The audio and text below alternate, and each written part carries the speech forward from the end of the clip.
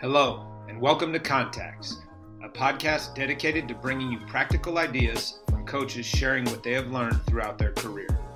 I want to open the door into my network of contacts whose innovative, reflective, and diverse coaching knowledge may offer ideas to enhance your experience. I'm your host, Justin Climo. All right, welcome back. We are joined by Steve Tulleners of Fountain Valley School.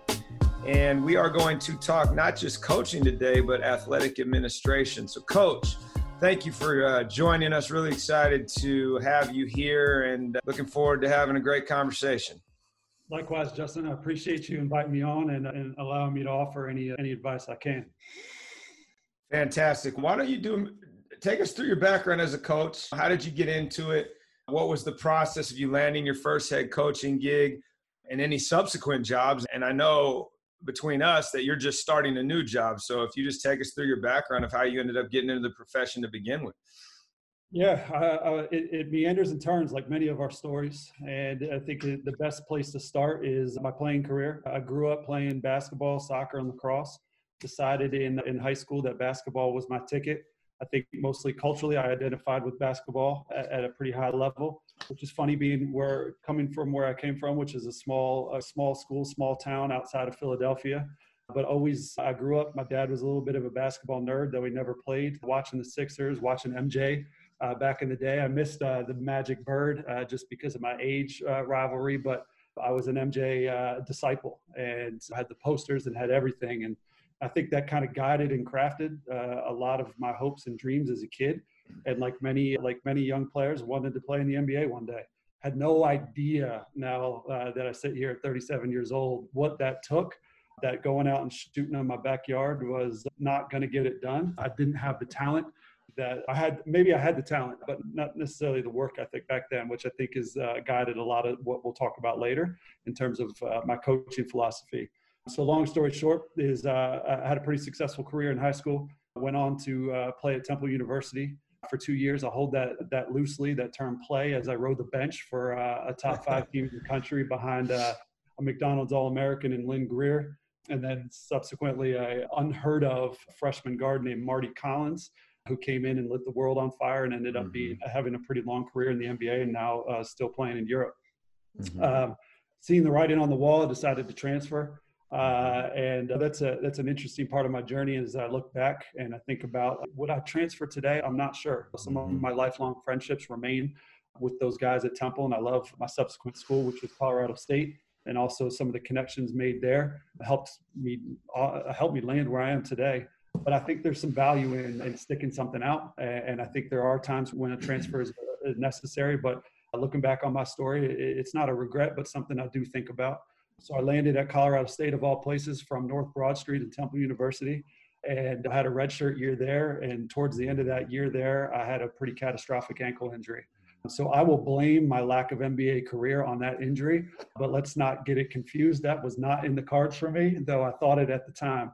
And in a lot of ways, that ankle injury set me down a path of self-discovery that was pretty rocky at the beginning. And so I ended up leaving school. I returned after my redshirt year for my senior year and ended up leaving school, really having no understanding of what I was going to do. Basketball had really been my identity and defined who I was. I wasn't a well-rounded person whatsoever and was really in a dark place, having lost the thing that was really important to me and lost my dream, though, however irrational it was, lost my dream. And I got really lucky. I called Coach Cheney, who was my first coach at Temple University, said, "Hey, I'm back." And after a good talking to, and I'll spare some of the language that was used, after a good talking to, he reached out to all the people that he knew and landed me a internship in the communications department with the 76ers. I had re-injured, so this is pretty important to the story. I had re-injured my ankle, so I show up on crutches for my first day in community relations. No idea what I'm doing. Don't have any idea what community relations are. And the Sixers practice facility, which is off-site at the time, called PCOM, was under construction. So we were in the bowels of the Wells Fargo Center, as it was named at the time. And I got super lucky, like most of us do, and landed a cubicle next to Billy King, the general manager. If anybody listening knows anything about Billy King, he is a super connector. He is an amazing human being that is interested in people's stories. He's interested in promoting people. He is just a fantastic person. So it wasn't 12 hours into my working life there that Billy said, man, why are you here? Why are you on crutches? And I told him the story. And he said, why are you in community relations? I said, that's all I got right now, Mr. King. And he said, you should be in basketball operations. When your internship's finished, man, give me a call. And I'm like, great, it's done, right? Have a great summer in that internship, and being a man of his word, I called him up and he put me right into basketball ops. So I moved up the street, what I would say is September 1st, and dove right into the world of supporting all of our staff at the time. So I was really, my primary role was to manage our data and recruiting base for the upcoming drafts. I worked with our advanced scout. I worked with our college scouts to aggregate all the information they were getting. And I was no older than 22 or 23 years old at the time. So what an experience. I'm downstairs watching practice during the day. I'm upstairs watching video, watching DVDs, because at the time we didn't have, there was no streaming, there was no digital. It was all DVDs that I was going back and forth and picking up. And man, I just learned a ton. Courtney Whitty, who's longtime advanced scout and longtime collegiate scout, director of scouting for a lot of different teams, really took me under his wing. Great guy, played in Indiana. Taught me a lot about that business. And I think one of the most important things he said was be prepared for change because it's coming. And he was prophetic because it rolled down the pipeline about 16 months later and our whole front office got fired. So again, after that great experience, I'm sitting there like, now what? Billy, being a great guy, looked for a job for me and found one as a assistant video coordinator, I think was the title. And it made all of 16 grand. It was with the Clippers. And he said, this is what I got for you. And I said, like, I'm not asking for a lot, but I don't think I can eat on 16 grand. If I were to offer myself some criticism, my younger self some criticism, I would say it was a time where I should have been sleeping on the couch. I should have been sleeping in the office. And I know there's people that did that. One of what some of my colleagues, or that I would call them, when I was working in the front office at the Sixers, they were in the video departments, which is a level above where I was. And some of those guys are head coaches now in the league. One of them specifically being Spo for the Heat. And I know that guy was sleeping on the couch, right? So in that sense, I think there's an opportunity to learn from that for some people, but I didn't take that. And I decided to get what I'll call a real job. And started working retail back in Pennsylvania, moved back in with my mom. and really didn't have any idea what was going on. As I moved back in with my mom, I got a call from my former coach in high school who said, hey, our ninth grade coach just quit. Our freshman coach just quit. And this was maybe a week before the season started. And he said, would you be interested? I said, heck yeah, I'd love to do it. Never coached a day. How hard could it be to coach freshman basketball? Man, we weren't very good. And I realized pretty quickly, it's really hard. And I thought I knew what I was doing. I thought I knew how to translate all the information that I had downloaded through playing for a Hall of Fame coach and working in the NBA. And I realized that transferring that information to 14-year-olds was incredibly difficult. And honestly, 14-year-olds that weren't very good, and they didn't have skills to understand the things that I was trying to teach them, and then to do them on the court, actually execute them on the court. Nonetheless, I stayed in that role for 2 years. That was my first head coaching role. In that time, I was assisting with the varsity, probably the JV as well. I don't really remember. And got really lucky, like we do, like the rest of my story is defined by some good luck. And we had what I call the second best player behind me in school history, though he is far better than me, but we still have this running joke. And named Kevin Hovde, who's actually associate head coach out in San Francisco right now. And he's just a world-class player, world-class mind, really bright, just took every nugget of information you would give it to him and translate it to the floor. We had incredible runs in the districts and state playoffs and upset a bunch of people and gained some recognition. So in that time, through a friend of a friend, and this is the next part and probably the most crucial part of the story, a guy named Seth Berger, who was the assistant coach at a school called Westtown School, which is down the street, got my name, had never met him before. Said, hey, man, I've been the assistant coach at this school. I think we could build a program here. And this was the earlier days of prep basketball, right? This is 12, 13 years ago now. There was still some momentum behind public school out on the East Coast and doing that thing. and certainly not in the boarding school market. And I said, great, I'd love to talk about it. And I didn't know anything about him, had no clue who he was, and showed up into this tiny little gym at this tiny little boarding school that was 15 miles down the road that I'd never been to. And we sat on the bleachers and talked about hoops for 20 minutes. And I came home saying, man, I think this is a guy that I could work with. And so he was the head coach. Their coach had been leaving, and he'd been assigned the task to be the head coach the next season. And we partnered and decided that we were going to build what is now Westtown basketball. I think a lot of people in the prep world are familiar with now. I was there with him as associate head coach for 10 years with a 1 year, actually 11 years with a 1 year gap, where I decided to go to Liberty University and work as the director of operations in basketball at Liberty University, assistant director of basketball operations for my former coach at Colorado State, Dale Lair.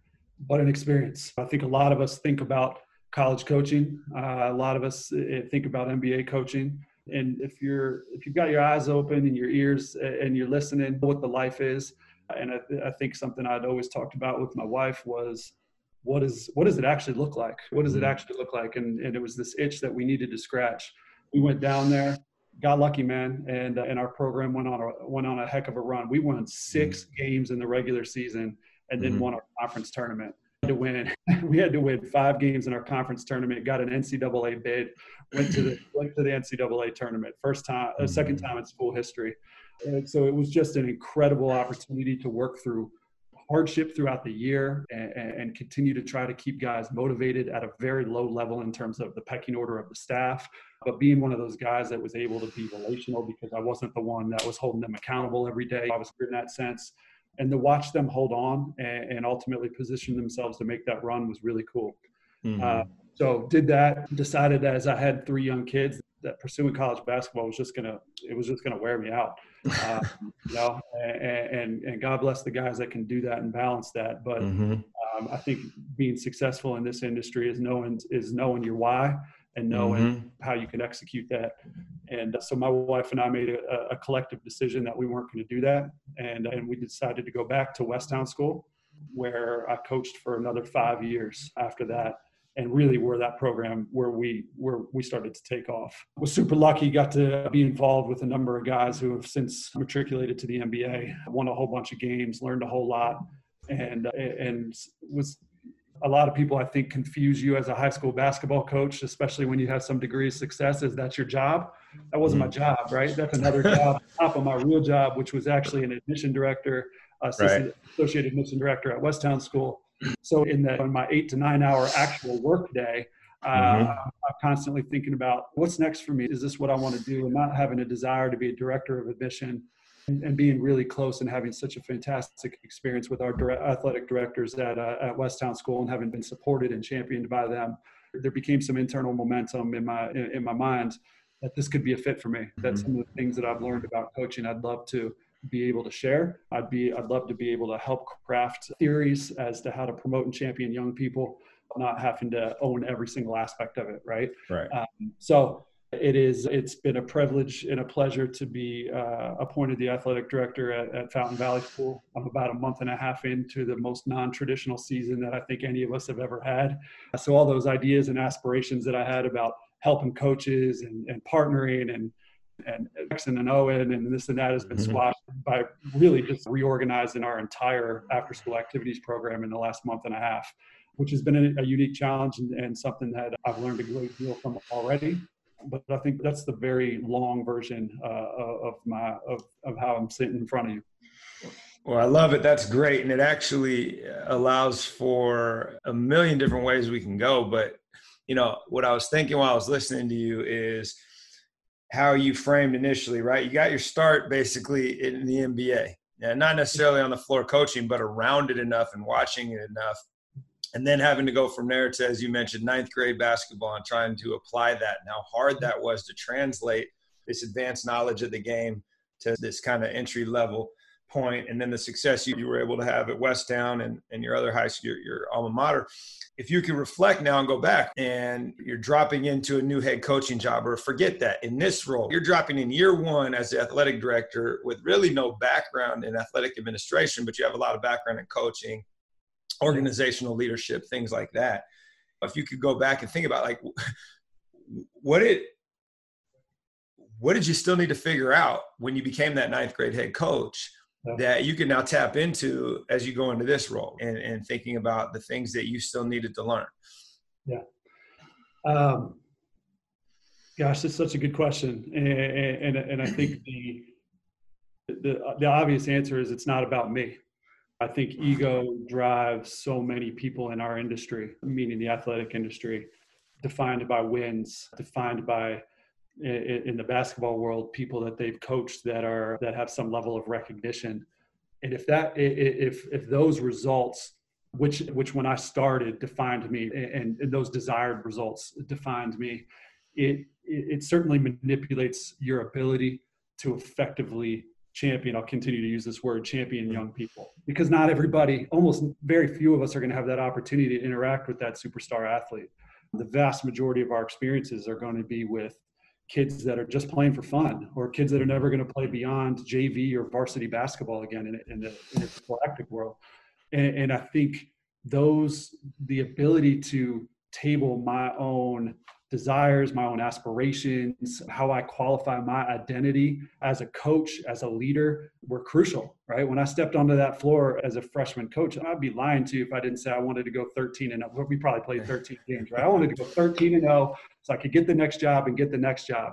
What I needed to learn was, how do I connect with kids? How do I form a unit? How do I effectively communicate the goals that I have to the leaders of that program so that they can effectively grow in their capabilities, or that team, sorry, so they can effectively grow in their capabilities and lead kids on their team at 14 years old. And then that just continues to grow when you think about going through the JV and then the varsity level. And I think about that when I'm here, Justin, I'd be lying if I said I don't want to come in and try to partner with 3 or 4 head coaches so that we're pursuing state championships in 3 or 4 years. Do we need to have goals? Absolutely. Do they need to be clearly defined? Absolutely. But I need to be very careful about my ego defining my goals versus my hopes and dreams, and understanding of the goals of the people that I'm working with, whether that be kids on a basketball team, my kids at my kids' age at 10 years old on a soccer field, or on a freshman basketball team, as we had mentioned earlier, now with my colleagues that are coaching tennis or coaching, which I know nothing about. But how do I transfer my experiences and my knowledge to them, to encourage them to build program without having to kind of create undesired pressures? And I think that has been a consistent challenge for myself personally, one that I've wanted to, that I probably didn't become aware of until I left Liberty. So arguably until I'm 32 years old, it's all about me. It's all about me. And it's been a really interesting, historically for me, if I look at my career, being at Westtown for 5 years, having a year break of which I had no authority, where I had all of this agency and authority to make decisions and to help guide and steward a program, to basically having nothing, right? To just doing the tasks at hand, to then coming back and being able to reflect on how I could improve and help improve our program, I think was a big deal. But I'll continue to go back to that, getting outside of myself and tabling those selfish desires has been something that I think would be crucial. I would have loved to have had that knowledge, and I'm sure I did to some degree, but been able to expedite that process when I was younger. Yeah. Great. Thank you. So as you transition here and you talk about learning how to encourage, how to set goals, but not make them about you, make them about growing youth and championing the young people and what they're able to accomplish. The thing that popped into my head as you were describing that in this transition, right, from Westtown, which is an East Coast prep school, to Fountain Valley, which is in Colorado, from Liberty, which is a collegiate place where you're recruiting athletes, to, I don't know what the situation is in Colorado, but ultimately, like, how do you define for yourself in this transition coming from one place to a new place, what's now mission appropriate at Fountain Valley versus where you have been, and learning that? And how do you go about figuring that out? Yeah, I think there's 2 ways, right? We can demand that our philosophies and our ethos be adapted by our program, or we can learn and in a spirit of collaboration, craft mission appropriate for our schools because they're so individual in that sense, and certainly programs and higher level ed is as well, and understand what the mission is to create vision for the future. For me, and something actually my wife, who was a former athlete as well, was challenging me with the other night in a conversation was excellence transfers at all levels. And the misconception is that excellence means is shown in the wins and losses column. And I think there is probably some degree of that. That's some degree of truth to that. But I think that excellence, as it is applied to being an athletic administration, being a coach, or being a teacher, is something that I would like to carry and that I've presented to our department here and to our coaches here. And that for us specifically means being detail oriented, being maniacally detail oriented, something that in my earlier life I struggled with, right? Thinking that my talent, because I have my ego, would carry the day, that because of the things that I had experienced, that I would be able to walk into a ninth grade gym and just transfer all this knowledge without knowing that I needed to watch all those DVDs. I needed to have baseline out of bounds plays. I needed to have end of game plays and have a library of them. And I ignored all that in my first year. So as I think about excellence, I think it transfers far beyond our experience. And I think so many of us lean on our experience, which is really positive, and it contributes to who we are. But the craft is defined by how we work towards it. And for me, excellence, I don't know if it's achievable in that sense, but it is certainly something that I would like our department, or that I hope and I have presented our department as a goal that to work for. It was something that we spoke about often at Westtown. Small details, right? Every day in practice, we were doing really basic fundamental drills. And by the end of the year, new kids would come in and say, "This is ridiculous. Why do I have to go through this fundamental drill every day?" At the end of the year, when we're running away from teams because we are more fundamentally sound and more disciplined because we've been pursuing excellence in that craft, you'll realize that. So I think in short, it's in a spirit of collaboration. It's not coming in with your agenda and saying, "This is what I want." And I think in certain regards that, of course, we're hired as leaders, as head coaches, and as athletic administrators, if you will, to bring some of that. But who am I if I don't learn about the history of the school? Who am I if I don't learn about the spirit of the school to say that this is the way that it's going to be and move forward? But I think excellence is my final answer in that it is transferable, and it is something that no matter the culture of the school can be pursued. Great. To that point, and you're not in a position for this, trying to think about how to ask this. When we do leave places, there are things, you're saying excellence is transferable, right? There are other things that may fit certain programs, may not, right? When we used to go to clinics and see drills and be like, "Oh, this is great," but then it doesn't really fit what you do as a program. You try to shoehorn it in there and you end up throwing it out anyway. And in this case, what can you bring with you programmatically, systematically, that is applicable at Fountain Valley, right? Will remain to be seen. But I want to dig into your coaching career and the things that you learned over those years.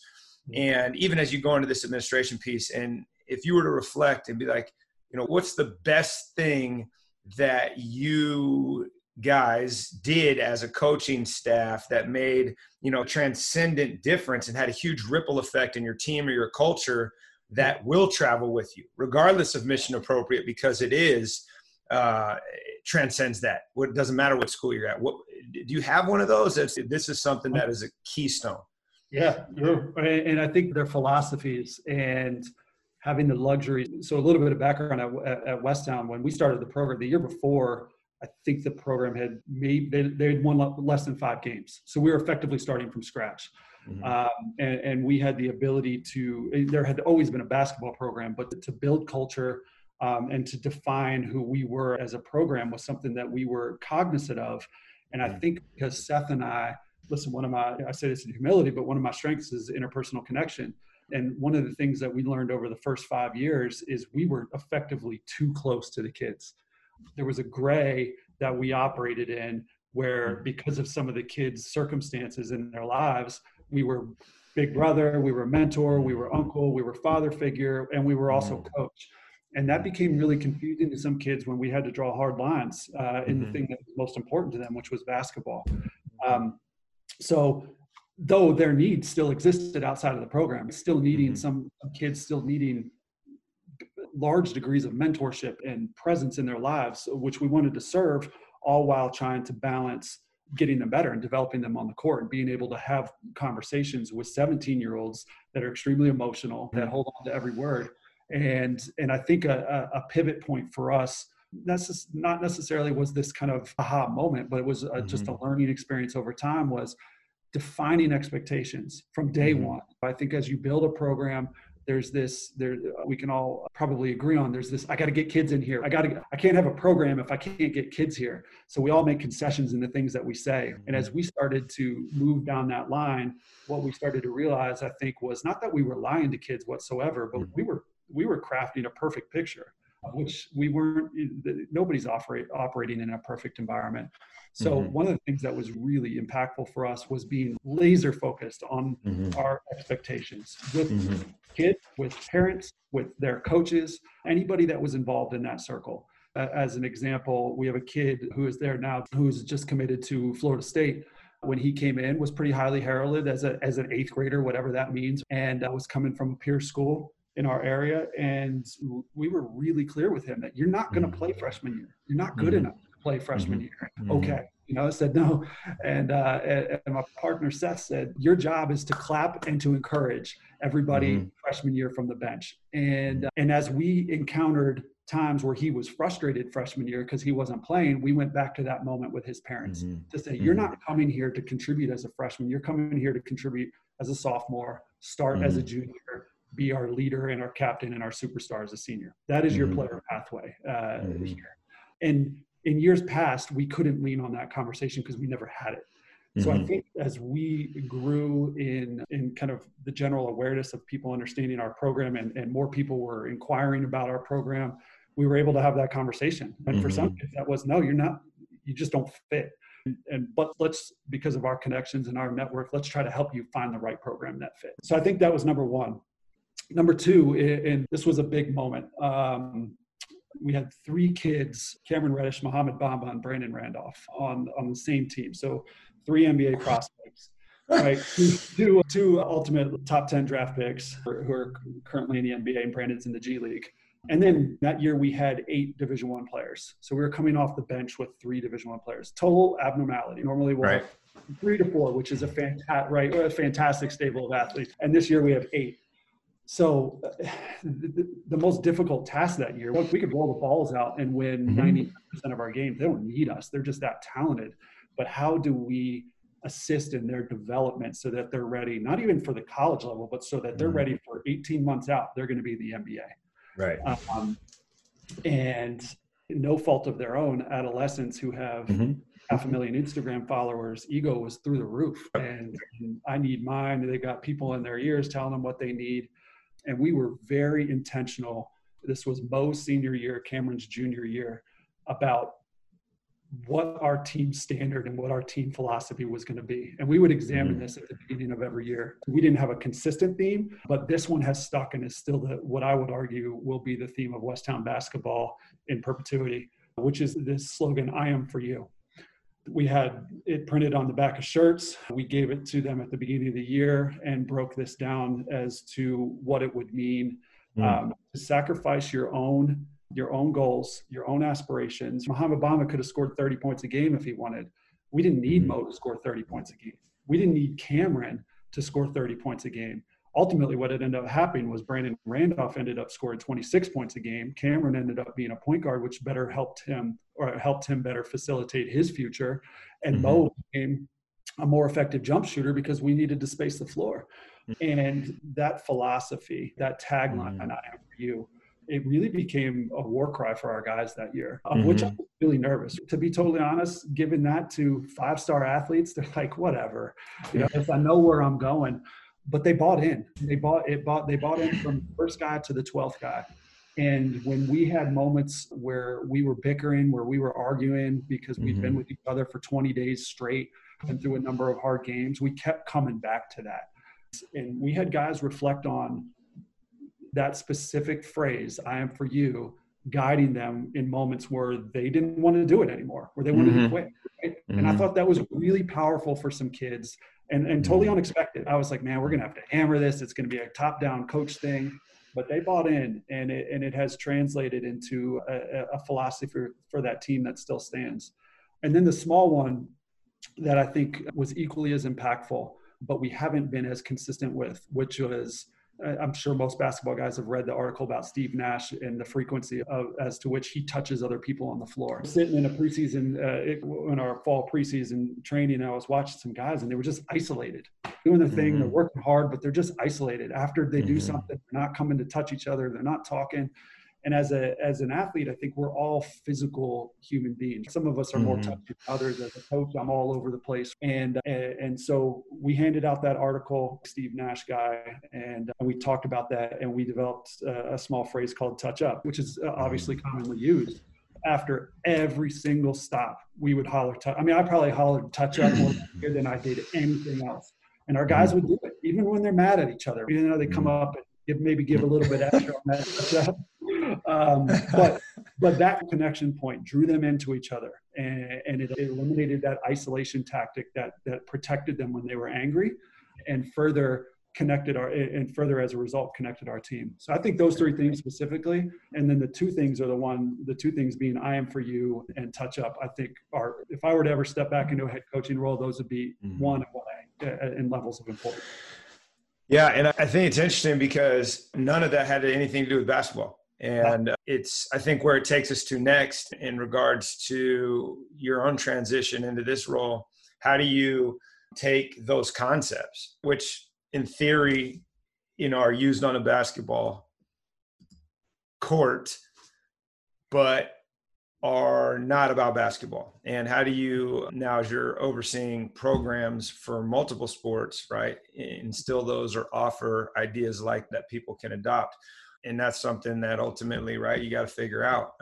But the thing that I would now ask, because it sounds, again, what your evolution as a coach didn't have a ton to do, especially in the late stages with the basketball per se, but relationships, cultivating ego. You had 8 Division I players on that team, and my most talented team, we had 9 college basketball players on the team, not Division I guys. But ultimately, I always said my most difficult job was just managing ego. It wasn't even about the basketball. You just roll the balls out when you have that much talent, air quotes. But I guess if you could capture, right, as we wrap things up here, how has your approach changed, right, from day one till now of coaching, of managing, of leading? And if you were starting over today, what would you do differently? What advice would you have for that 22-year-old, that 23-year-old going into that room thinking, all right, I got this, let's go, we're going to go 13-0.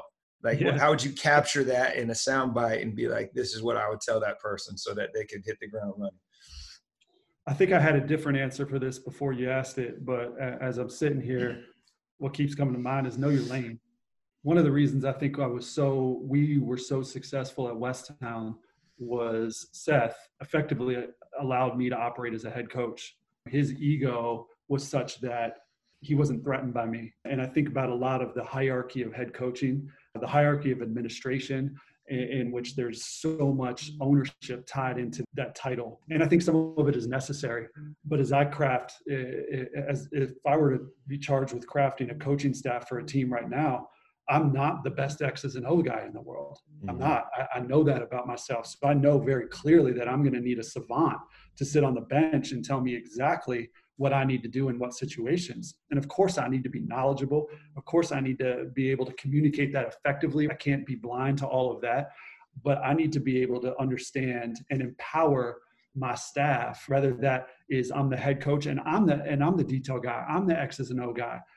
Then I need to have and empower my staff to be interpersonal, to have the relate and not be threatened by that, because I think that it's woven into our relationships and the insecurities that we carry into our professions often. But I would be super clear about that from day one. And I think that is arguably the thing that I learned from my mentor, Seth, who I've coached with for arguably 12 years and is my best friend to this day. It takes a great deal of humility to not have to own every piece of it. And of course, even in his empowering of me, we still butted heads because we're competitive by nature and we were great friends and we're spending a lot of time together. And even in those situations, being able to say, No, I know this. We're doing this for the good of the cause. We're doing this for the development of the kids. We're doing this for all the things that we've outlined and why ultimately we've partnered. But I think, man, so many people want to do it on their own. They want to be able to hold the execution of a out of bounds set with the management of relationships. And it is my opinion, and I hold this solely, that you can't do it all. And those that do it really well, I think about in the NBA world, Pop and Steve Kerr, if you've listened to their pods and some of their management style that they've talked about, I'm like, man, they have an incredible ability to delegate, right? They have an incredible ability to delegate and to champion those people. And I think the mark, I really do. I'll finish by saying this. I think a mark of a fantastic coach is not how many state championships you've won, not how many games or how many players you've matriculated to the college or the pro level, but how many head coaches come from your tree. And I know that's complicated in certain scenarios, but how many assistants are you championing? Because we're not just coaching kids, we're coaching our staff as well as head coaches, as administrators. In our role, how many people have come under our tutelage as assistant athletic directors that we're championing to be athletic directors, if that's their goal? And this needs to be said about assistant coaches on your staff. And I think if you go in with that mindset, then ultimately you're going to draw. Ultimately, you're going to draw people. And I believe that is the mark of a fantastic coach. How many people are doing that beyond you? How big is your tree? Love that answer. And it sounds, as you transition into that role, that's something that can translate. How do you delegate, right? How do you empower? How do you lead and support people and know that you're not the expert in a particular area, but they are, and set them loose with confidence? Yep. And I think that's really going to serve you as you step into this role of the athletic director. Coach, thanks for being with us today. I really appreciate it. I think there's a lot of value that was able to come out of that, and your experience is over the years, and your background and what you've been able to accomplish will really be able to give some people some ideas. So thanks for taking the time. And definitely we'll have to circle back and do a round 2 of this, because there's a lot of rabbit holes we could go down that we didn't. Yeah, I appreciate you, Justin. I appreciate your mentorship, your leadership, and I'm excited to see what comes of this. All right, Coach. Thanks. Thanks for listening. If you found this valuable, please be sure to rate, review, and subscribe to the show, and give Contacts and this week's guest a shout out on social media to show your support.